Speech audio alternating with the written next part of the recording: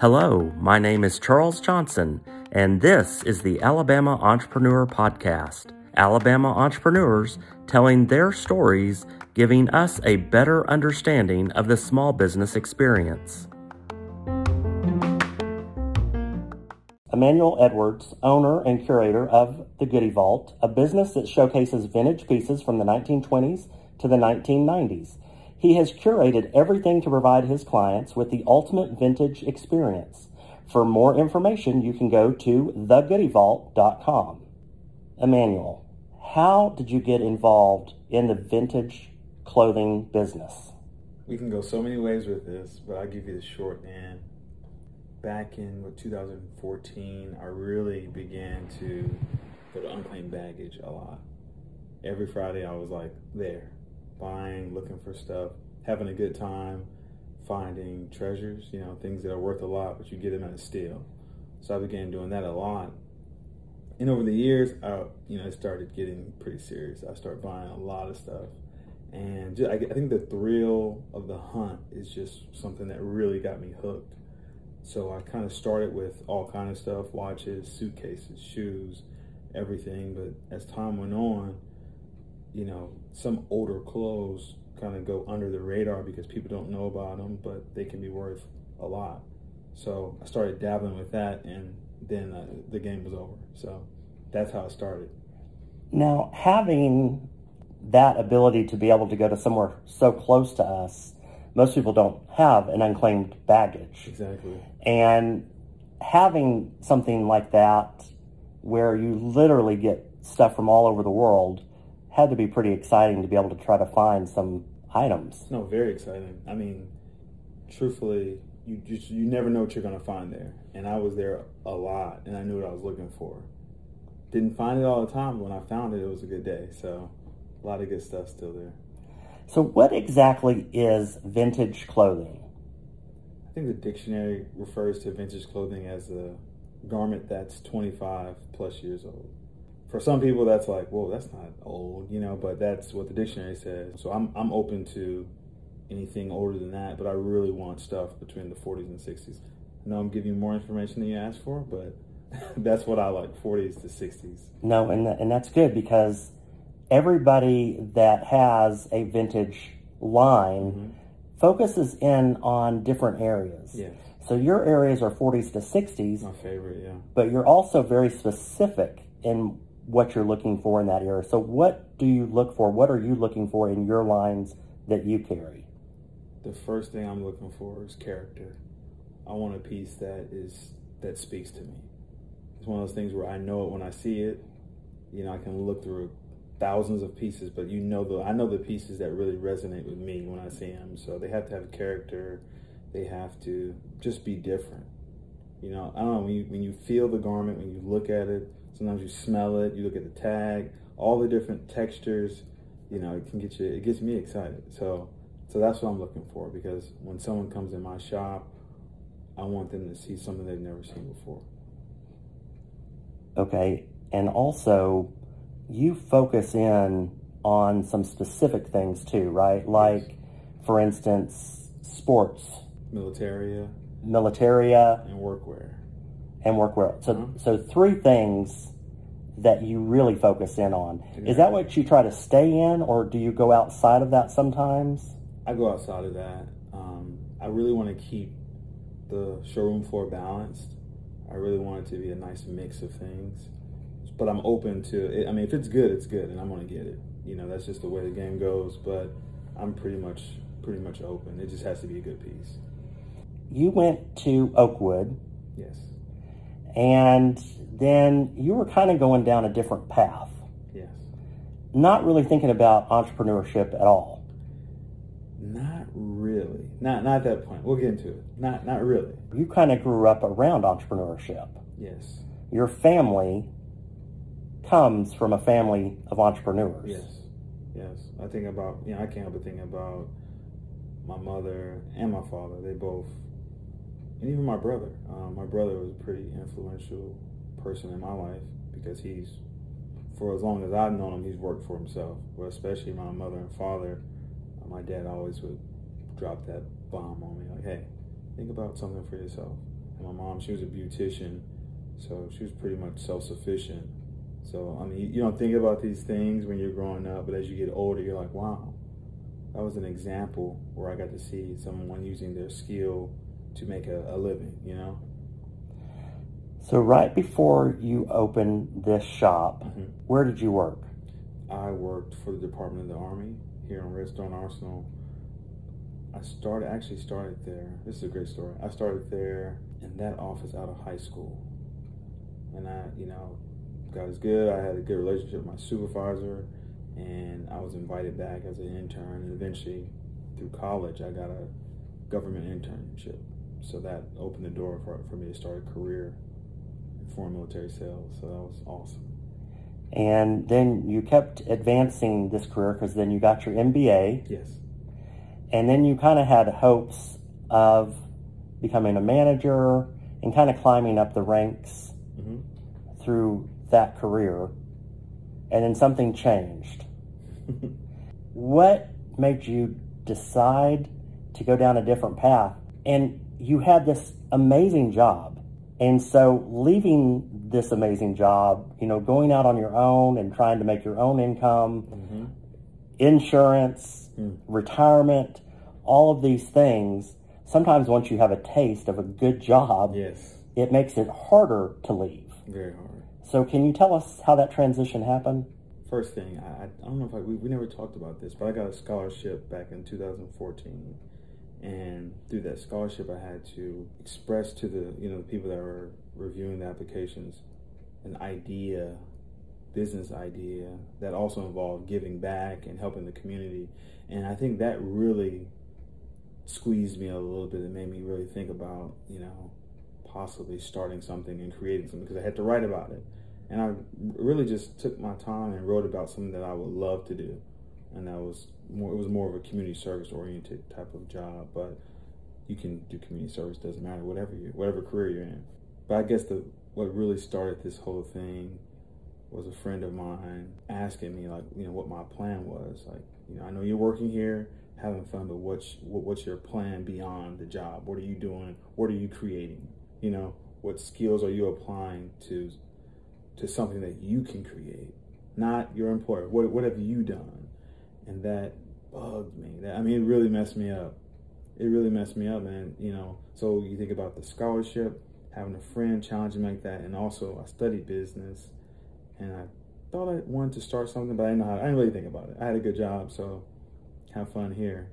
But that friend challenging me really, really, it bothered me because I didn't have a response for that. I wasn't doing anything beyond my regular job. I was like, oh, I finished my MBA. This is great. I got an MBA. Sounds cool, but how are you applying that knowledge? What are you doing?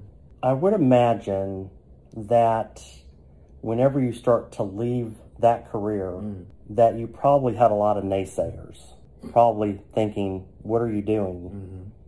You're crazy. You don't need to be doing this. And a lot of entrepreneurs get that. Yes. And, maybe that's friends trying to protect you or whatever. So how do you move on past that to keep going to create your business? So, yeah, that's a huge thing. The people around you, even people you love, and they might not mean to be negative, but it's tough when you take that leap. And for me, first thing, I missed the check. I'm not gonna lie, I missed that steady check. It's nice, but it also can make you complacent as well. You're relying on that, and you don't really push as hard as you can. For the most part, I think you have to keep some things to yourself. That's what I had to do. And it's not that, I didn't want to share with people about it, but it's my baby. This is something close to me.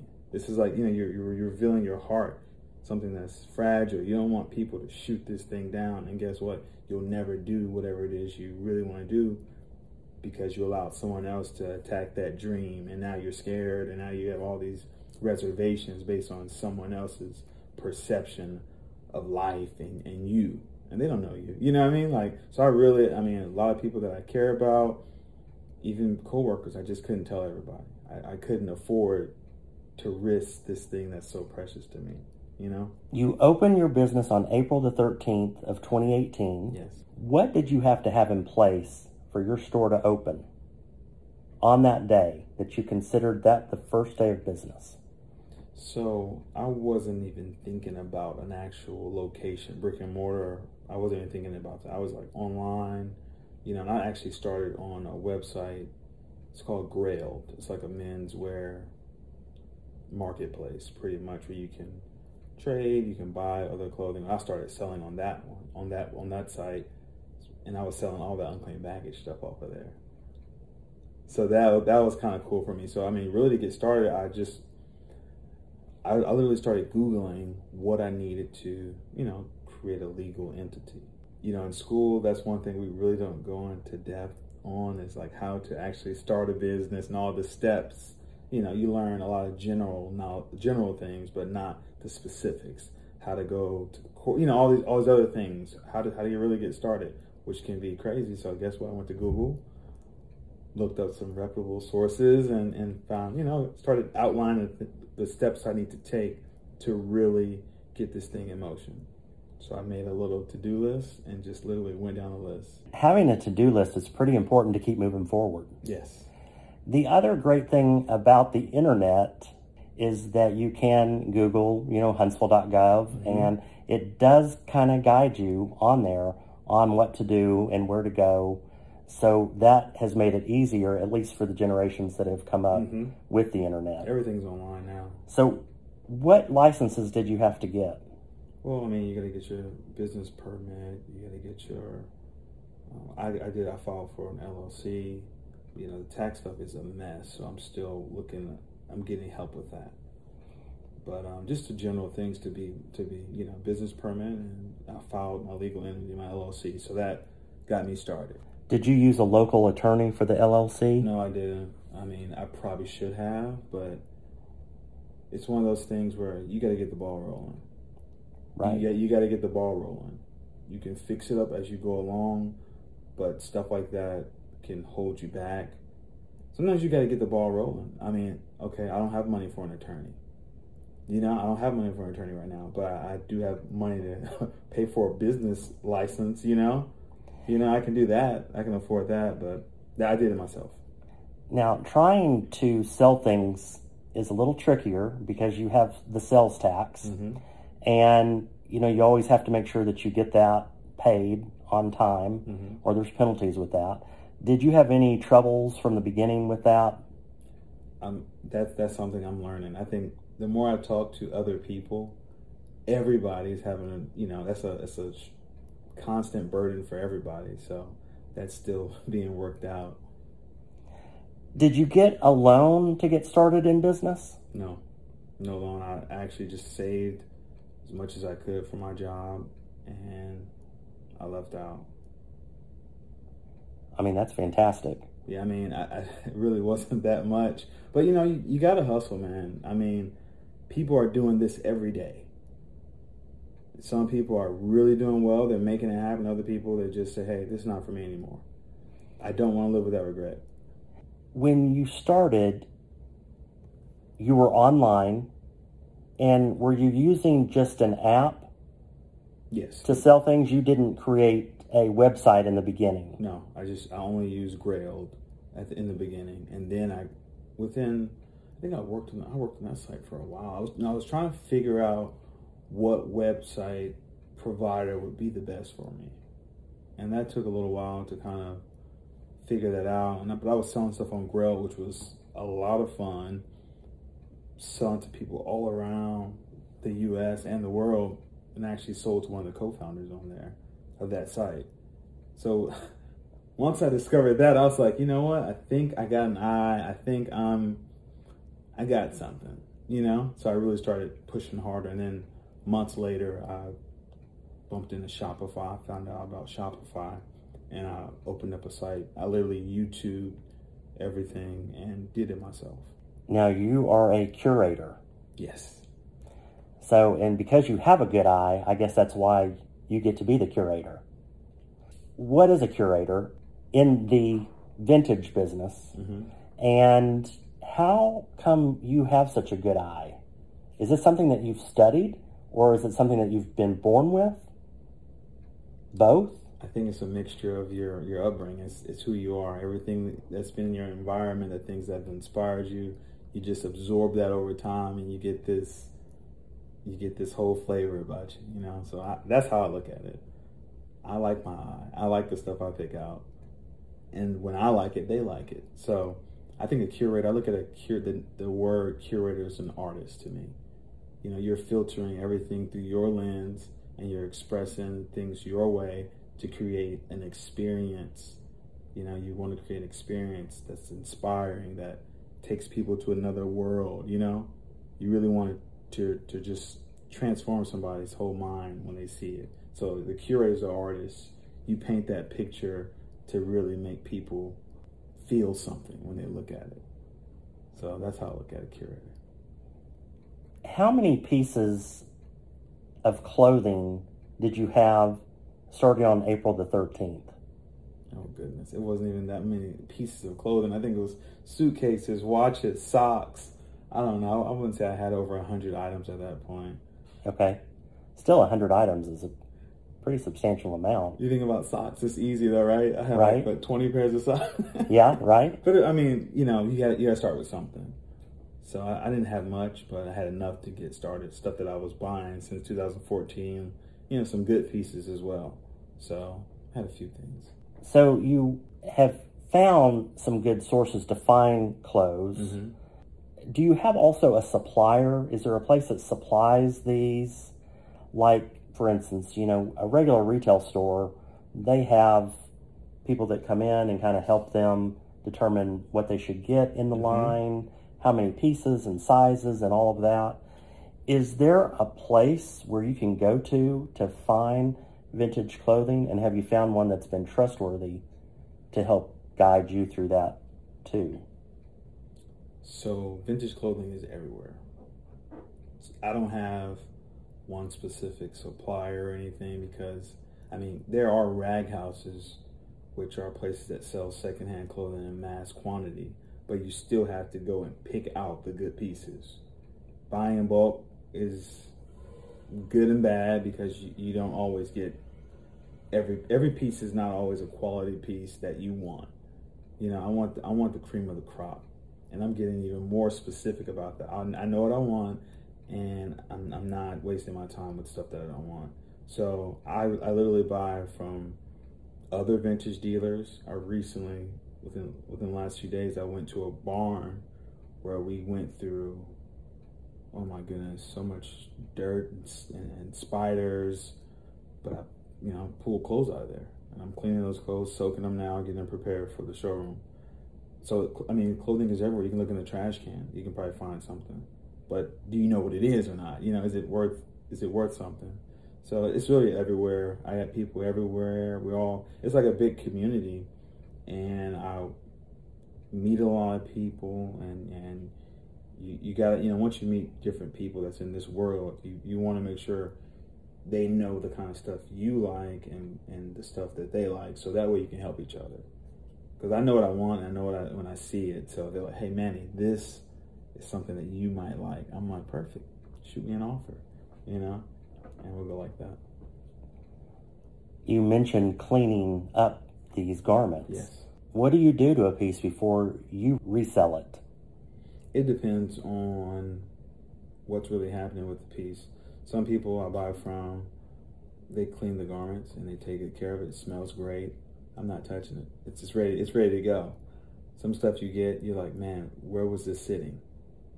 And where was it sitting? It stinks. So oftentimes I have to wash them myself, soak them. Sometimes you just have to soak them to let time do its thing. It needs to be submersed for a while to get those, smells out. And a lot of times I also repair the garments as well, which is something I recently learned because I couldn't outsource that. It would just cost way too much money. Some people are charging, I charge $30 an hour to repair a garment. So those rates can go up. If someone's working on a pair of pants, they need a lot of work. Now those jeans are $300 jeans, It can get expensive. Now you partner with people all across the country, from California to Maine. How have you made these connections, and how do you help each other to succeed? You know, it's pretty easy to make, I feel like, to make connections with people.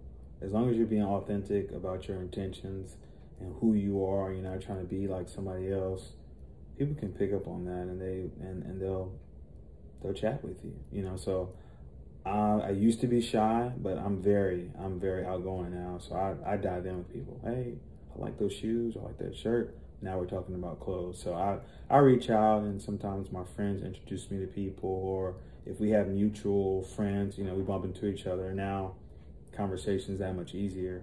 So I do initiate a lot of it, a lot of the communication and contacts with people that I meet, but also just kind of being in the community. You know, you rub shoulders with people like, wow, and now we can figure out what each other's doing, you know. So I love it. Great people out here. And that's also another exciting thing about being an entrepreneur, I think, is just connections that you make with other people. Yes. When you go shopping and find these pieces, how do you know it's a good quality? Do you look at the tag? Do you try to figure out the strength of the material? Mm-hmm. What is it that makes you know that that's a good vintage piece for you? I'm going to say this first. The only way to really get this skill is to actually get dirty. And you got to touch garments. You got to touch them. You got to feel them. You need to look at them. The tactile. You got to put your hands on these garments. That's the only way. But, you know, sometimes you can be fooled. You got to look at the tag. I always tell people, look at the tag, look at the stitching, look at the zipper, look at, you know, the style of the garment, look at the colors, the fading, how's it worn? You know, it's a lot of things you can look at to kind of give you some hints. And if you don't know it all, ask somebody. I mean, I don't know. I'm a baby in this thing. I'm learning. I'm learning, but I'm not afraid to ask somebody, hey, I need help. Here's a prime example. A guy reached out to me based on an Instagram post that I did in my shop. But he saw a jacket in the background, the picture. Made an inquiry about the jacket, purchased the jacket. I'm all excited. He got back to me after a conversation. He said, "Hey man, you know, thanks for the jacket. I looked at the jacket and I think you got the date wrong." So embarrassing. And I had to apologize because it was not my intention. And then I discovered this guy is pretty well known in this world of vintage. I mean, he's a big timer, you know, very humble, but you know, I really, it was a mistake, but he was kind with me and he said, "Hey, it's okay. How are you supposed to know?" He's a zipper expert, by the way. So he said, it's okay. Don't stress it. You didn't know. But he said, kind of use date ranges next time because it helps give you some room, if you don't know. So Okay. you can't be scared to reach out to somebody. What's the worst that can happen? Sorry, I don't know. You find somebody else. So it's important to do that. Well, and that's how you learn, is by asking. So it's so important because so many people feel like they need to already know the answers. Yes. And I think a lot of entrepreneurs are afraid to get started. People that want to become entrepreneurs, they feel like maybe if they ask a question, maybe they should have known the answer already. Yes. And as they say, there's no dumb question. It's no dumb question. I mean, fear will paralyze you, or just if you're scared to be embarrassed, all of these stupid things really that will keep you from a brighter future, more fulfillment, growth as a person. Beyond the business and everything is growth as a person. You really get to see what you're made of. Or are you too scared to just try? It's like the choice is yours. You recently moved locations. Mm-hmm. And now you are at a new place off of Governor's. So how is that working for you? And what is the address of that particular location? It's working out well. We're in a soft opening phase right now. The grand opening is actually scheduled for 18 September. That evening. Please come if you're in town. But the transition is going really well. I'm in there. It's actually Derek Ramey of Dapper Dude and myself. We're sharing that space together. And it's great right now, just preparing the space, getting things ready. We're really excited because now, coming from Clinton Road Shops in downtown Storage, off of Jefferson and Clinton, love that place. Absolutely. Dee Dee, David, everybody over there, I'm grateful that was my home, to get started over there.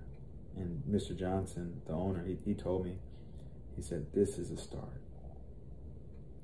Wow. You know what I mean? How inspiring is that? He said, this is a start here. Yeah.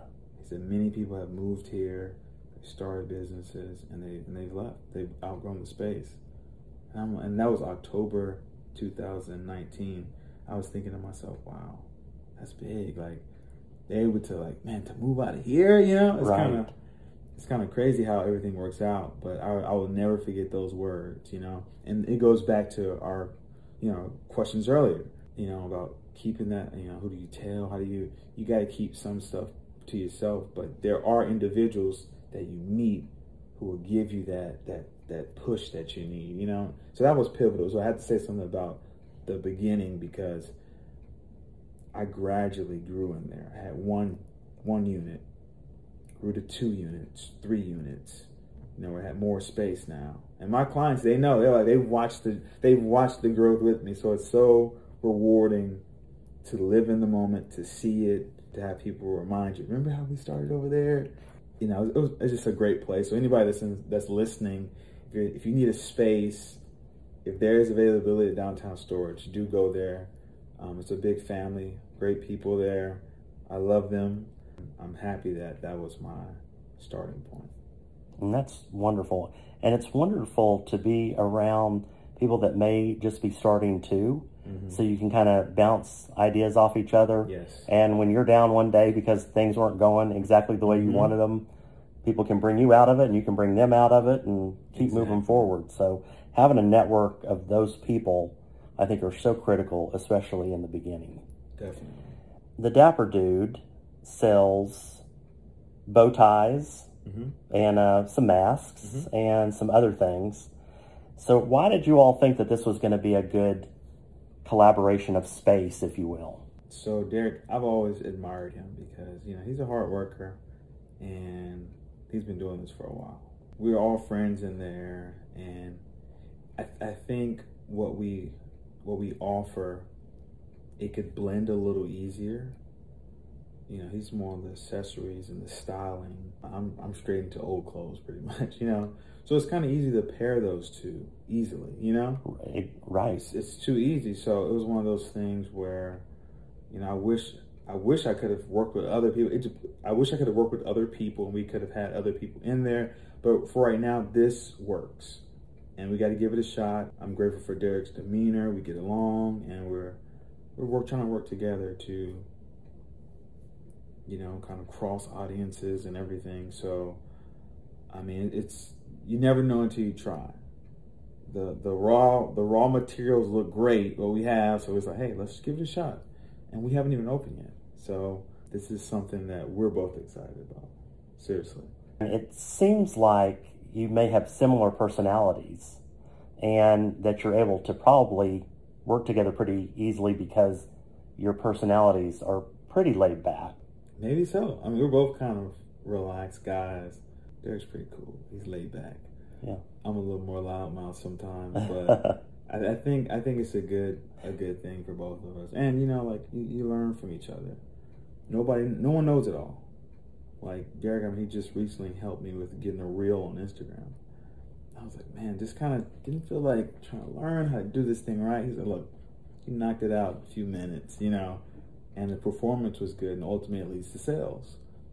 You gotta have people that you can help, and you can help each other, So yeah, I think it's been great. It's great so far. And I didn't answer your question earlier. Our address is 2801 Governors Drive, right across from what's a flag shop over there, Jeff White Studios, Green Pea Press, right off of Governors. You'll see our sign out there. Okay, and I think that's wonderful, and I'm excited for y'all because I know you're just going to blow it out of the park. And such a wonderful area over there now that's being created. Yes. Your website, have you changed your website around since the first website that you had?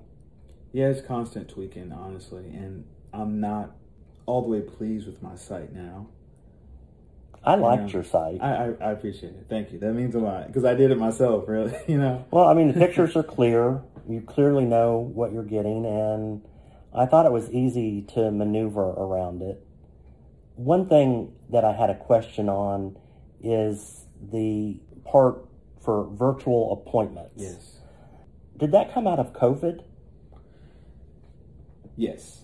I mean, really, I left my job because of COVID, you know. So I'm getting outside the question, but yes, that did come out of COVID. I just wanted to have that available for people that, hey, I want to see the showroom. I'm in New Jersey, but I love to see the showroom and see what you have in there. I don't want to miss those opportunities to get a new, you know, client. So I did want to make that available so they could at least experience the showroom a little bit, you know. When you have these appointments, and I'm just trying to figure out how a virtual appointment works. So yeah, FaceTime call. Hey. FaceTime. Yeah, it's like, hey, what are you interested in? Well, I really want some jeans. I really want these, you know, type of shirts. Okay, I'm going to show you some options. And we'll see from there. It was just something that I wanted to experiment with. You know, as a small business, you have to constantly try new things. See what works, what doesn't work. See what people really like and run with it, you know. So you'll see more of this kind of stuff. Right. Well, and I think it's interesting because, you know, these are things that we haven't seen. So thinking outside the box, I think, is really admirable on your part. Thank you. If you're in a virtual and someone comes into your store, how do you work that out? Well, things have changed drastically now because when I was in my prior location in Clinton Road Shops, everything had to be appointment based because of the way I was situated there. I was in the basement. You know, the doors have codes on them. You can't just walk in, and I don't want to open it to, you know, I don't want to just, it was best to do it this way.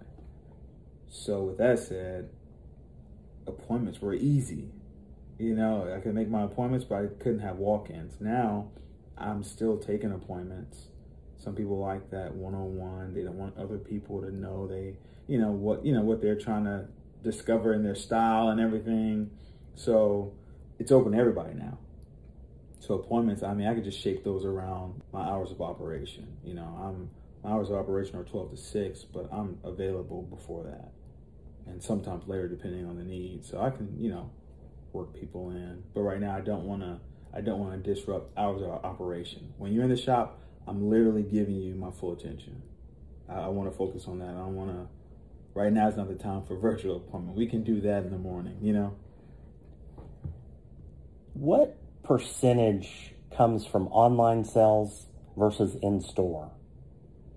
Of course, this is going to be changing now because you have a whole new, not a whole new business concept, but it's different. But do you know what that is now? I'm going to give you a rough estimate. I would say, Mercy, probably 80% is face-to-face. 80% face-to-face. Because people, I guess, really kind of want to see it, feel it, and they want your advice. It's nothing like it. My girlfriend used to tell me, she said, look, you are the Goodie Vault.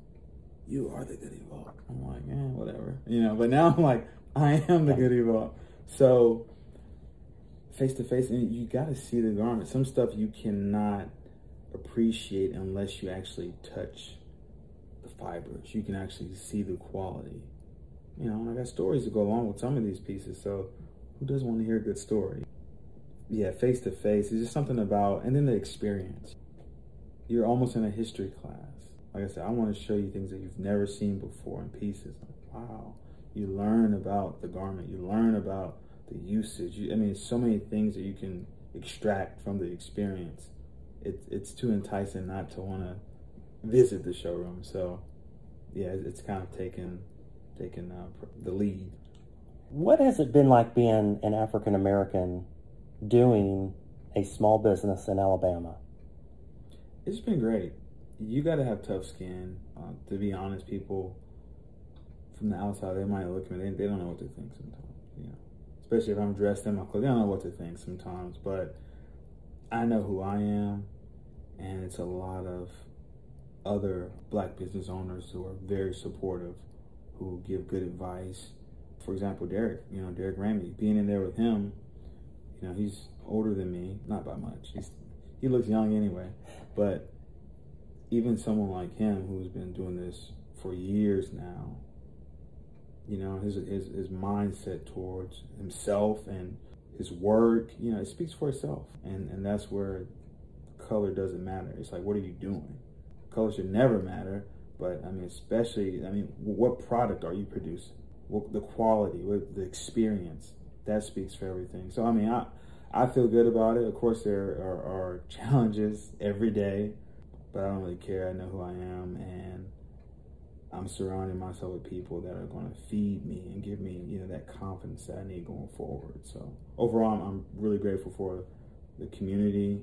Yeah, man, I love being Black. So, I'm a Black business owner. It feels good to say that, especially, I think about my dad specifically, who was born in the 40s. This was not something that was easy for him. He was never able to really start his business. So he reminds me a lot, like, hey, man, I'm living through you. Thank you for, I'm proud of you for pushing forward and taking the risk.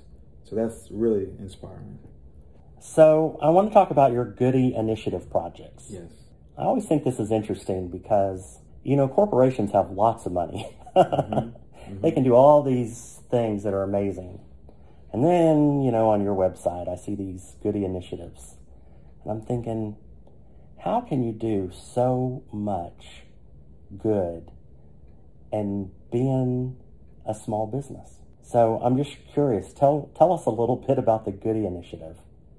Well, I kind of lump that Goody Initiative just acts of service in my community and beyond. What good is the Goody Vault doing for the world? You got to give something.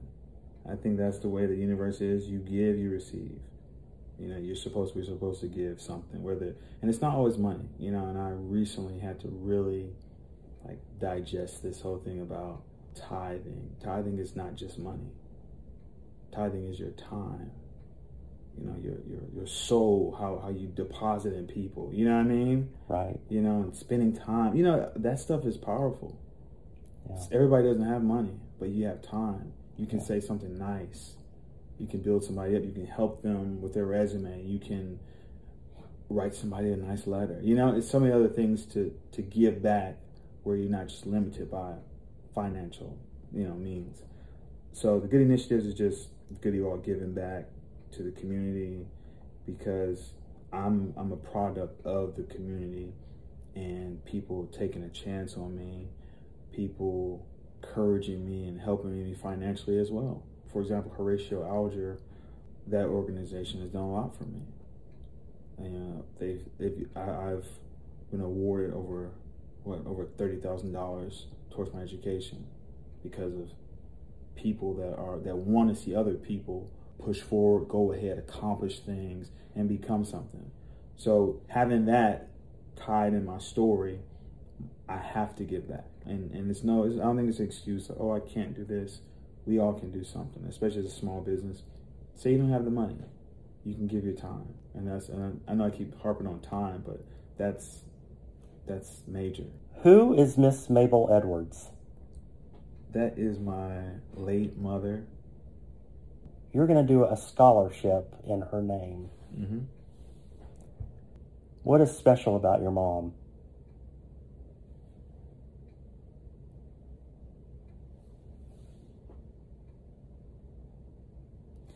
I think it's a blessing to experience a parent that loves you. Some people haven't had that, and I've been fortunate to have that. I'm older, so I get to reflect on the younger person, and I can really see where my mother made sacrifices for me, and just to do her. I know she was doing her best for her family, so she's been she was a very huge influence in my life. So super grateful for her example. And like I said, some parents, people don't have it all, but you have your time. You can say kind things. And And my mother was to have a parent that never gave up on you, a parent that actually loved you. That's something I can't take for granted, and something that moves me to this day, because a parent doesn't have to love you. They don't have to stick around you. And you think about how that will change the course of someone's life. They never had a parent who loved them. You know, a lot of people are in some bad situations because they never had that love from a parent. So I'm just grateful for, you know, I miss her dearly. She passed when I was 13 from breast cancer. But man, I try to really, I get excited, like, man, it's such an experience to know my mom actually loved me. Because if she didn't love me, she would not have taken the time to help to raise a kid, you know? She wouldn't, you know, it's too much work, but super grateful for her. So you're creating a scholarship in her name. How do you set up a scholarship? I'm going to be honest with you, Charles. I have no idea.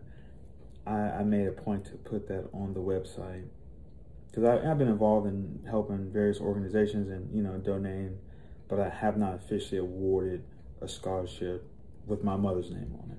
I got to work that thing out, which I haven't done yet, but I'm doing other things with that inspiration behind me, which I think is incredible, you know? And I know that you'll get there. Yes, yeah. So I want to make, it's like a priority. I worded it on, you know, put it on the website. It's coming soon, but I want to do this right when I award the first one. So I'm not sure. I do probably want to partner with some of the local HBCUs in town, Oakwood and Alabama A&M, to award it to, you know, somebody that's that has walked through the fire, you know, somebody that kind of exemplifies hard work and just that perseverance despite the adversity that they've been through. You have a strong Christian faith. Having a strong Christian faith really helps you get through those difficult times, doesn't it? It does. How would you say that your faith has guided you in business? Well, first thing is, you know, being a Christian, you know, we fall down, but we get up. I don't get it right a lot, but I want to try to do things right, you know, by people, respect people, and try to, at least when they come to me, this is going to be a place of refreshing. Salt of the earth, you know? I want to be a light, you know, light on a hill, you know? So just, you know, I really just think it's that simple. I'm excited. I feel good. I'm grateful for just being grateful, because things could be worse. Being grateful. And why am I grateful? Because I'm alive. Thank God I woke up today. So I'm trying to push that energy through the shop, through the people I meet, where it's like, hey, it's a gratitude, it's a excitement about life, about the opportunities, about the future, you know, that anticipation for better things, for greater, you know, gratitude for the present moment, just the positivity. So I think my faith is just really trying to celebrate the blessings. The negative is all around. It's not going to stop. It's all around, you know. But at the same time, we got to try to strive to see the gems and the goodness in life. Yeah, my mom, I can't help but just talk about her, because that's who raised me for the most of my life. You know, hearing your mom praying and testimonies, you know, you hear that. I heard that stuff growing up. So you kind of learn that humility as far as being able to say, God, thank you for waking me up. Thank you for food on the table, the car's running, you know. You got clothes, because if you've seen the other side, which my mother did see the other side, you know, growing up in Chicago and really seeing the real world. It's hard times when you're inner city. The struggle of that experience, it really grinds people. I think that experience is probably one thing that really carried her through life, remembering how hard life can be at times. A favorite vintage piece? Oh my goodness. Man, I got a lot of them. I think right now it would probably be, it's a 1940s Fruit of the Loom work shirt that's a loop collar. It's just faded beyond belief. So whoever wore that garment, they actually worked in it. They were in the sun. They were working hard in it. It's 1940s. It's gabardine. You feel it. You feel that thick material. It's soft. It's beautiful. So that's probably one of my favorite pieces right now. I think you kind of already mentioned this, but favorite era of fashion? Yeah, I love that 40s to 60s. It's just, yeah, it's pretty broad, but I just love the look. I mean, people actually like dressed up. People cared about how they looked. People took pride in that, and the garments were of good quality. You know what I mean? They were built to last. People were coming from that depression mindset. They were taking care of stuff. They were thinking about the future. I want to make this last, So, I don't know. I like that kind of stuff. Chain-stitched pocket tees. Yeah. What does that mean to you? It was a fun project. I'm always trying to experiment with new things. And the idea came to me, to source some pocket tees, some vintage tees. And I collaborated with another small business, a guy, Ramel. He owns Tattooed Cloth in Brooklyn. He has really cool little business he's doing up there, chain stitch and all kind of stuff. So got Goody chain stitch on it. Simple, different, and yeah, I'm just having fun with those. So I want Huntsville to be wearing Goody. I want Goody all around here, What is success for you? Success for me is taking the risk. That's success, and just contributing, something good into the world and people. Not into the world, in people.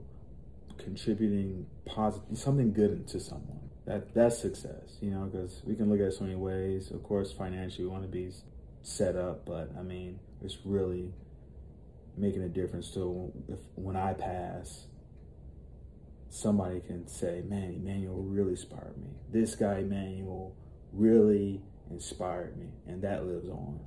Like a ripple. It's a ripple. That's what I want. That's success. What does customer service mean to you? Customer service is everything, really. I mean, it's really the foundation of my business. Like I said, I don't always get it right, but if you come in my shop, you'll know that I care. It's really the foundation of my business. Judgment. That's a great one right now. Judgment. Wow. I say it's a great word because I'm kind of unlearning. I'm in the process of my own walk with Christ, where I'm trying to minimize in that area. Often as Christians, we get taught, we learn to judge. But what does that do for us? And how do we have the audacity to judge? How does Emmanuel have the audacity to judge? So it's just something that, judgment, wow, it's hurtful. How about that?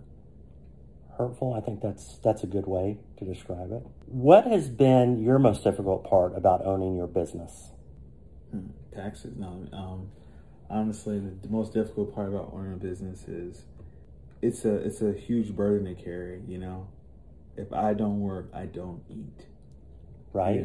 So I think the juggling act is probably the most difficult thing. Because you really have to try to balance everything. So that can be very difficult at times. It's the balance. What advice would you give to others wanting to go into the vintage clothing business? Touch as many pieces of old clothing as you can. You gotta get dirty. You gotta touch. You need to feel them. Become familiar with them, and don't be afraid to ask questions. Find someone that you admire, learn from them. Even ask to work for free. What do you think is the most important part that someone must have in order to do this type of business? Humility and an appreciation for history. If you had to do it all over again, because there's been good days, bad days, would you do it all over again? Yeah. I wish I would have started earlier, actually. Wished you would have started earlier. Mm-hmm. And that's spoken like a true entrepreneur, right? Yeah, I wish I would have started earlier. All right, well, is there anything else that you'd like to add to this interview? First, I want to say thank you for this opportunity to share. And I just want to encourage anyone who is on the fence about trying something. What's the worst that can happen? Just try it. Start small, but just try. Because on the other side of that fear is an opportunity to grow, an opportunity to bless someone, to shed light on somebody, to get that fulfillment you want. So just try. I'd really appreciate you doing this and sharing your story. It's not always easy sharing your story. Yeah. Like I said, I know we'll be seeing each other again. So For sure. there you have it. Emmanuel Edwards, owner and curator of the Goody Vault, another great Alabama entrepreneur. And thank you very much. For sure. Thank you.